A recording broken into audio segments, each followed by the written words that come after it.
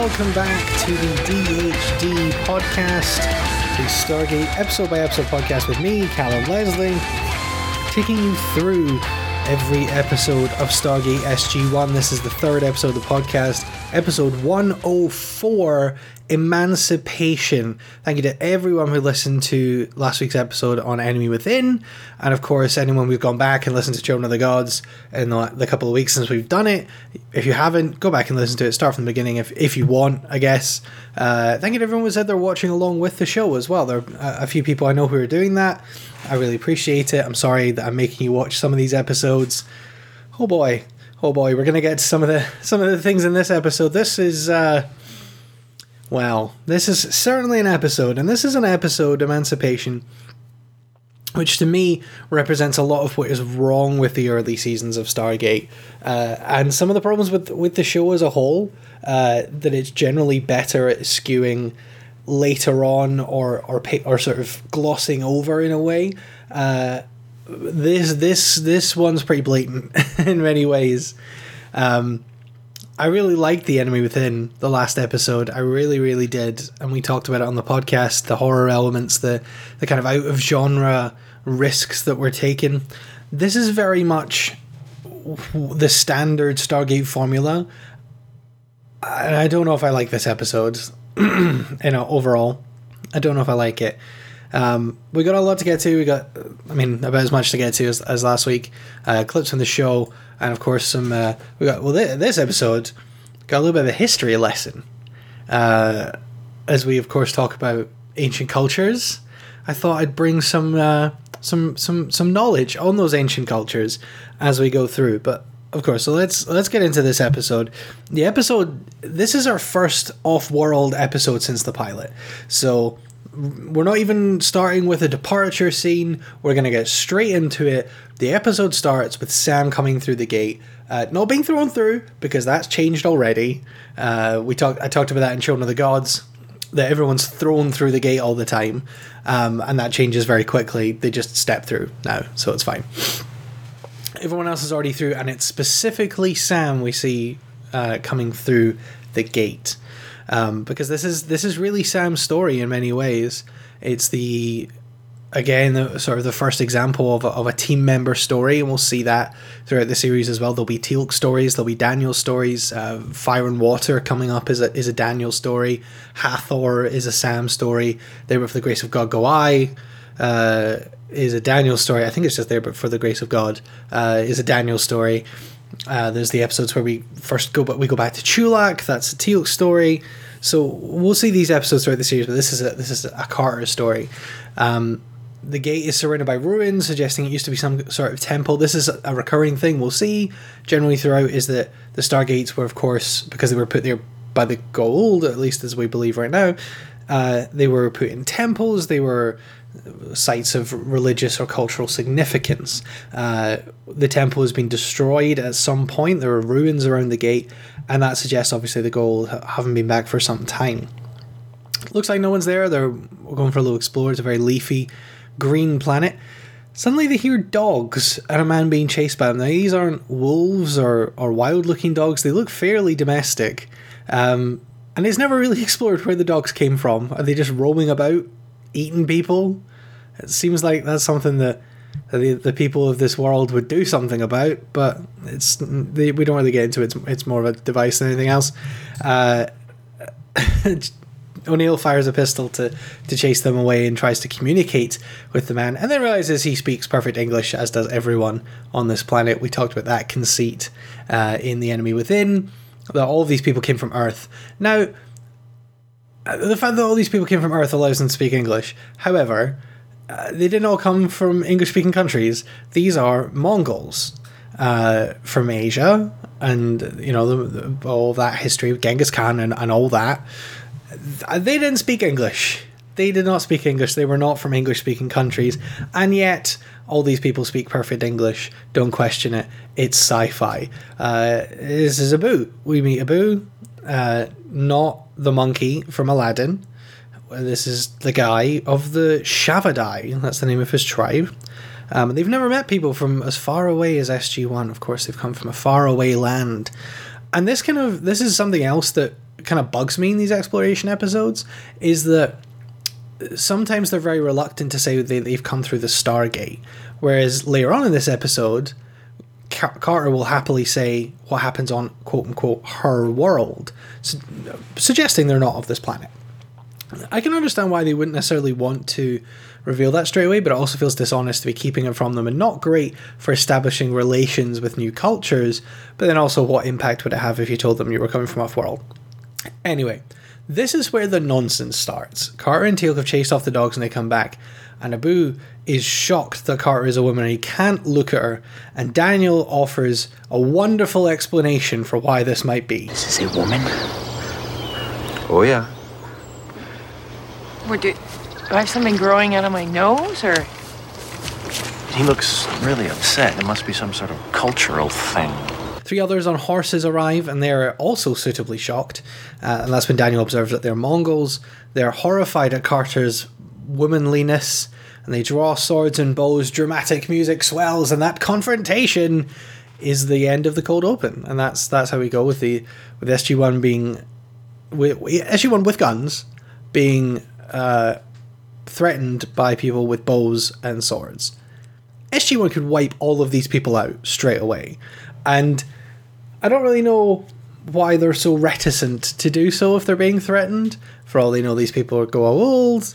You know, it doesn't feel like great military strategy. Luckily, an old man rides in and he learns that SG-1 saved Abu. He's revealed to be Abu's father. We will come to know him as Mughal. Mughal? Yeah, let's go with Mughal. That's how they pronounced it. And takes them says he'll take them to the village because SG-1 saved his son, but they must learn their ways. Carter, understandably, doesn't really want anything to do with this. She's like, I think we should just leave now, maybe, before this happens again. This clearly doesn't seem like a great idea for me to be here.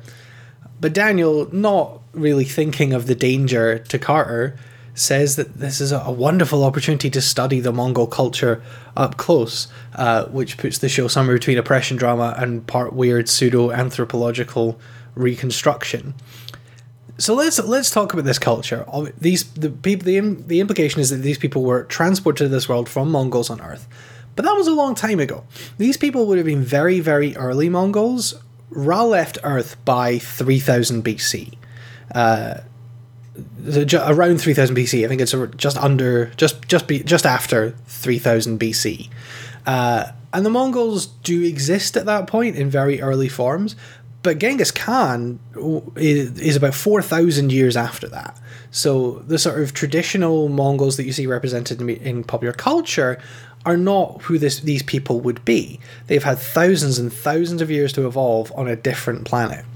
However, as they get to the village, Daniel surmises that these Shavadai might be descendants of the Chagatai.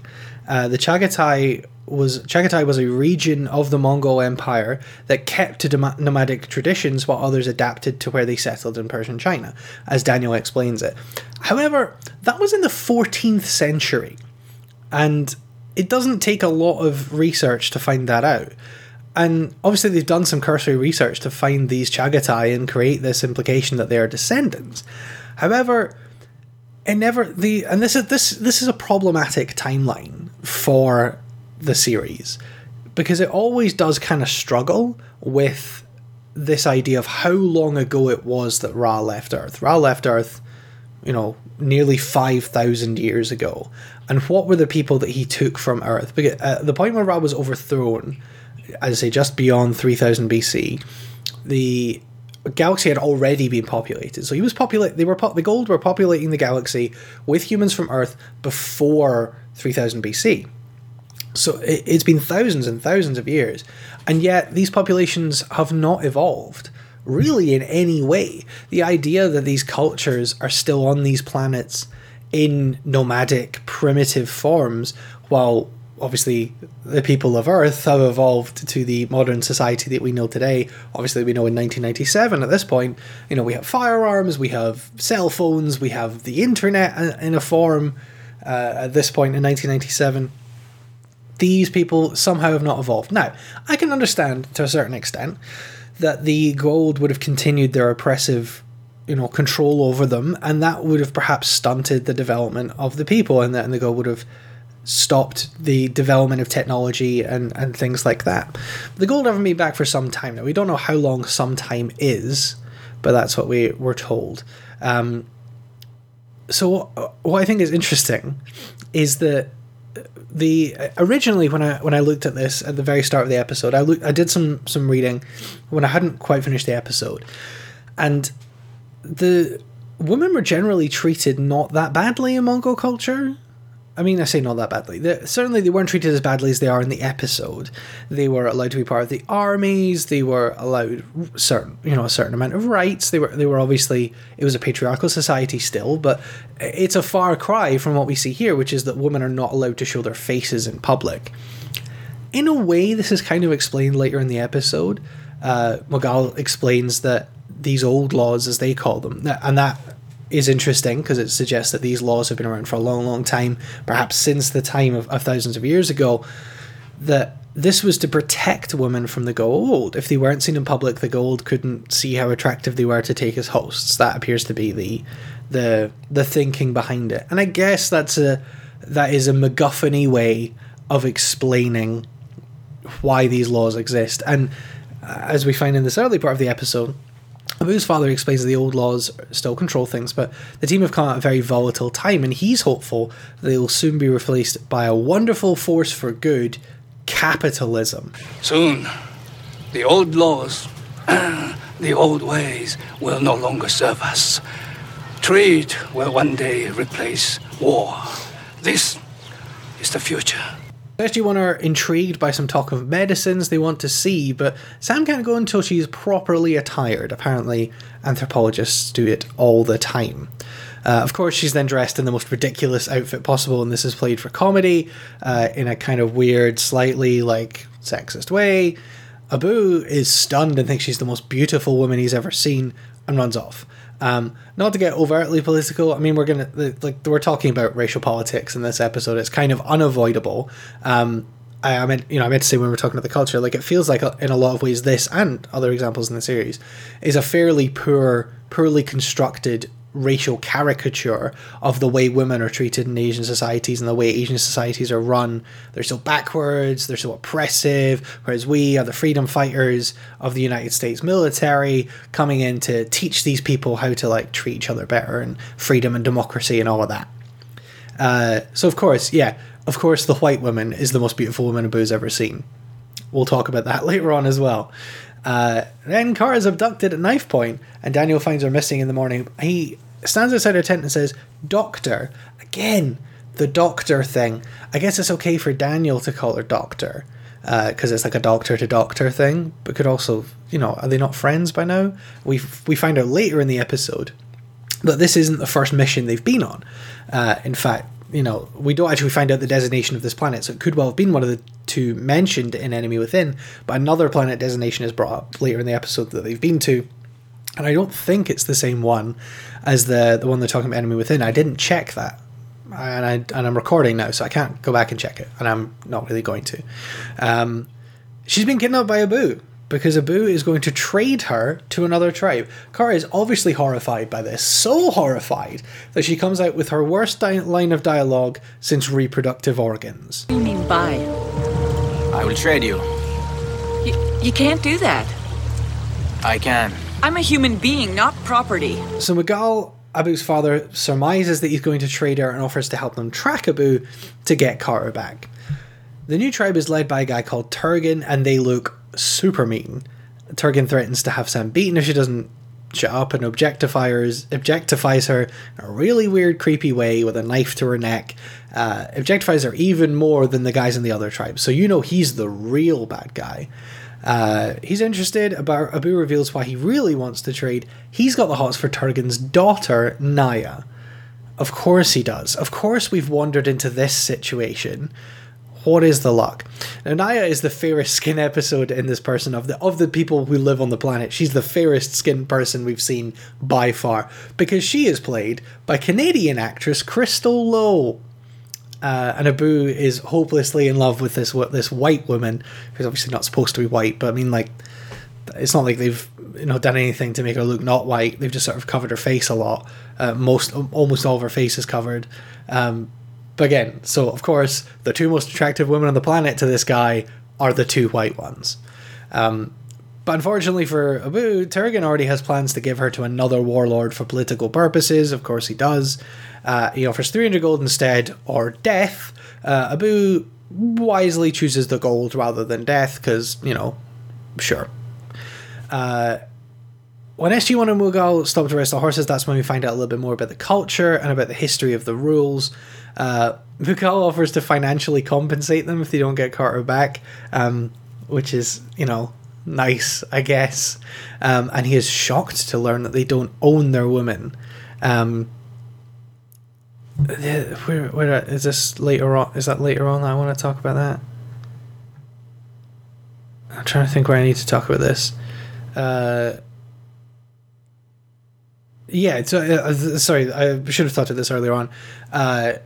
This is the point where we get a little bit more explanation on the laws and how they were made to protect women from the gold. The gold haven't come in a long time, but apparently, shock horror, there's resistance among men in changing the laws back to how they were before they were trying to protect women.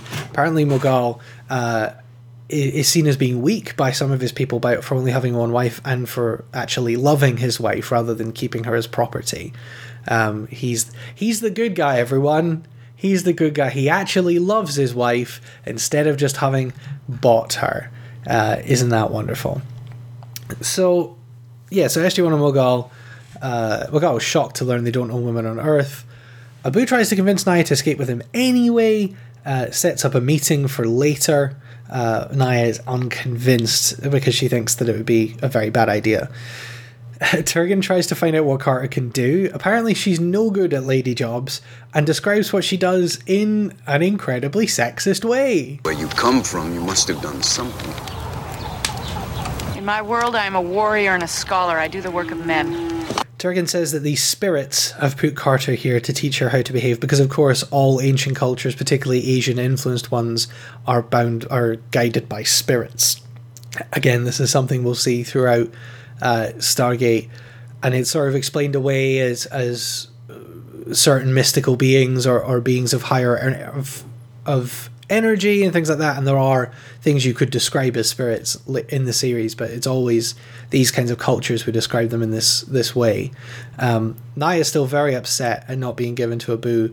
Carter grabs a cooking knife and tries to escape, but she doesn't get very far, so Turgan threatens to beat the other woman for letting Carter escape. She protests this, and then he forcibly kisses her. Great. Full-on sexual assault in Stargate. Just after this, SG-1 and Mughal reach Turgan's camp, and Mughal explains who Turgan is, explains where they are, and that if they just go in and rescue her, it will be an act of war. Mughal's tribe will be wiped out. He suggests they go in and offer to trade for her. However, and they suggest they don't do it until morning. However, it sounds like leaving her there another night is not a good option for Carter. But what will happen to Dr. Carter tonight if we wait? Turgan will partake in his newest purchase. Oh, there's not a chance in hell. In our land, if a man wants a woman, she can say no. No one refuses Turgan and lives. So yeah, we're just full on talking about slaves being raped in this early episode, and I know we're still in the Showtime era, in the sort of R-rated era a little bit. It's not quite R-rated, but it's adult themes.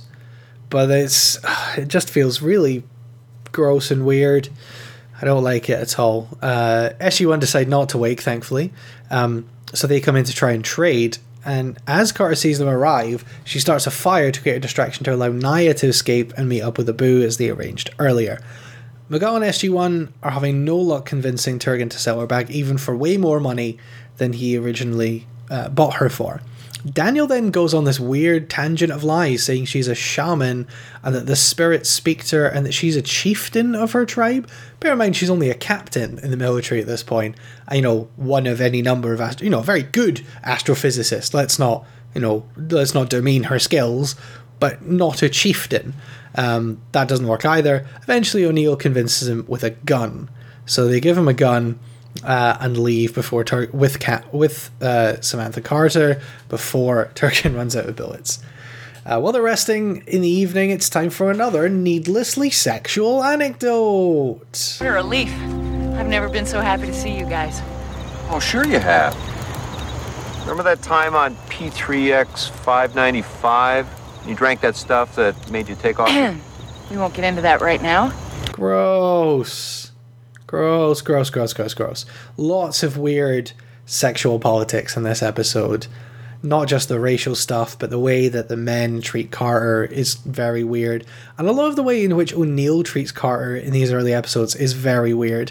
The if you think back to Children of the Gods, the "I like women" comment, not sure I like the way O'Neill's written, but I guess this is the late 90s, and this is perhaps what passed for comedy in the late 90s.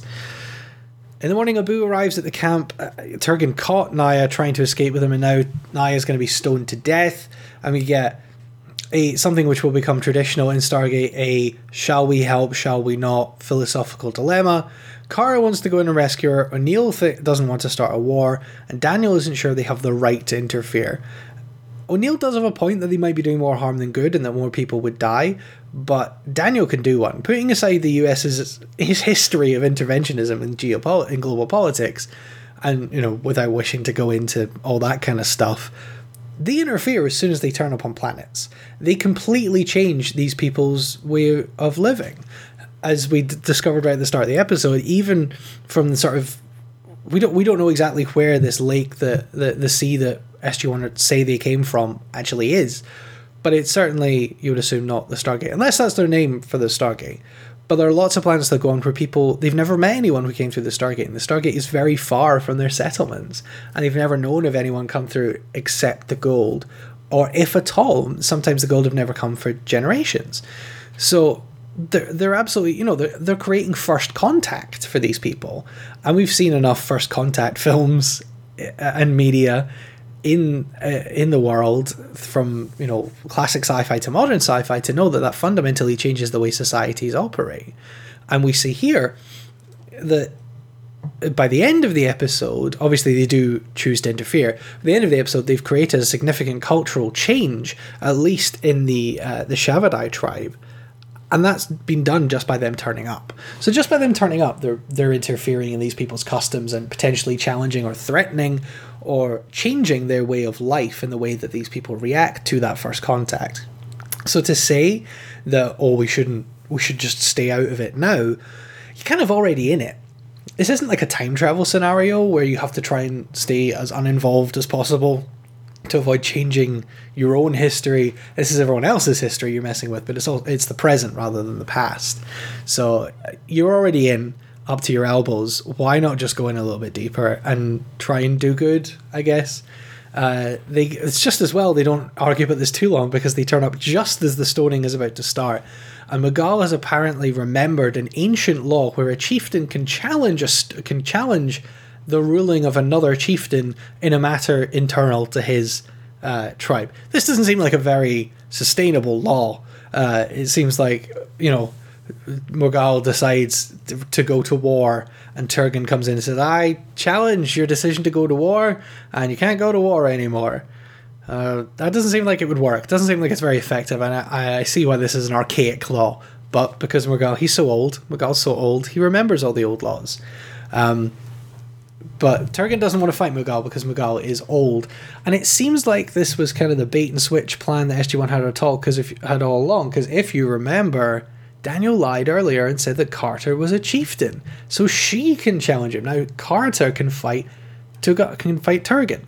So that's what we end up with. Carter and Turgan in a knife fight, in the end a fight to the death. Apparently Mughal didn't mention it was a fight to the death. He knew this all along. O'Neill learns just as the fight is about to start. You'd think in formulating this plan he would have been like, you know, it's risky because this is a fight to the death, so she could die, but, you know, if you guys still want to do it, let's do it. But I just, you know, got to make you aware of these things. Apparently that wasn't what happened. didn't brief them about it. Luckily, Carter had her knife on her. The fight is on. She makes him bleed his own blood, and then he comes back a little bit, but Carter eventually gets the better of him quite easily, wins, and has the knife to the throat, but Naya runs in and begs Carter not to kill him. Carter doesn't want to kill him, really, because, you know, she's a goodie. After she'll only let him go on the condition that Turgan grants Naya's freedom, promises no war against the Shavadai, and acknowledges that Carter has bested him. So there you go. That's it. That's the end of that. We get a wonderful closing scene where Naya and Abu are getting married, and Daniel shows us that he's truly learnt something about equality from this whole episode. We all wish you and Naya many years of happiness, and many sons, too. And daughters. As the team are leaving, McCall decrees that the old laws have ended. All the women are free to show their faces. They take their veils off. They take down the walls of the enclosed area where the women live. And apparently this is how Carter will be remembered on the planet, which is nice, sure. But again, it's quite imperialist that it took a white American woman to come in and show them all that it was time to stop treating women like crap. Couldn't they just have come up with that on their own? No. The episode ends with something which I like, which is quite cliche. It's SG-1 walking away from the camera and cracking jokes that were clearly recorded in post, but it's fun. There's a nice line about Oprah, and I'll put that clip here as well, just so I'm not purely trashing all the clips in this episode. So you think this new anesthesia will be a miracle drug on Earth? Well, if it is, I bet somebody else will get the credit. We can never say where it came from. Damn. Guess I'm gonna have to cancel that Oprah interview. What is an Oprah? And that's it. That's Emancipation. Episode 104. Yeah. I mean, there's some nice moments in it. The ending is nice, I guess, like if you don't think too much about it. Mogal is an interesting character, I think. I find him kind of interesting, the contradiction between having to be a leader and what he truly believes, or at his wife and or at his son. I think Abu is a complete asshole. He kidnaps this woman and then gets totally forgiven, and nobody really seems to care. There's no repercussions for the fact that he kidnapped Carter. So that I don't like. But yeah, so that is Emancipation. That's my thoughts on Emancipation. What were your thoughts on the episode? If you've watched it, again, tweet me at DHDpod. You can find us on Facebook, facebook.com/DHDpod. Of course, you can find us on SoundCloud as well, soundcloud.com/DHDpod. The podcast is on iTunes too.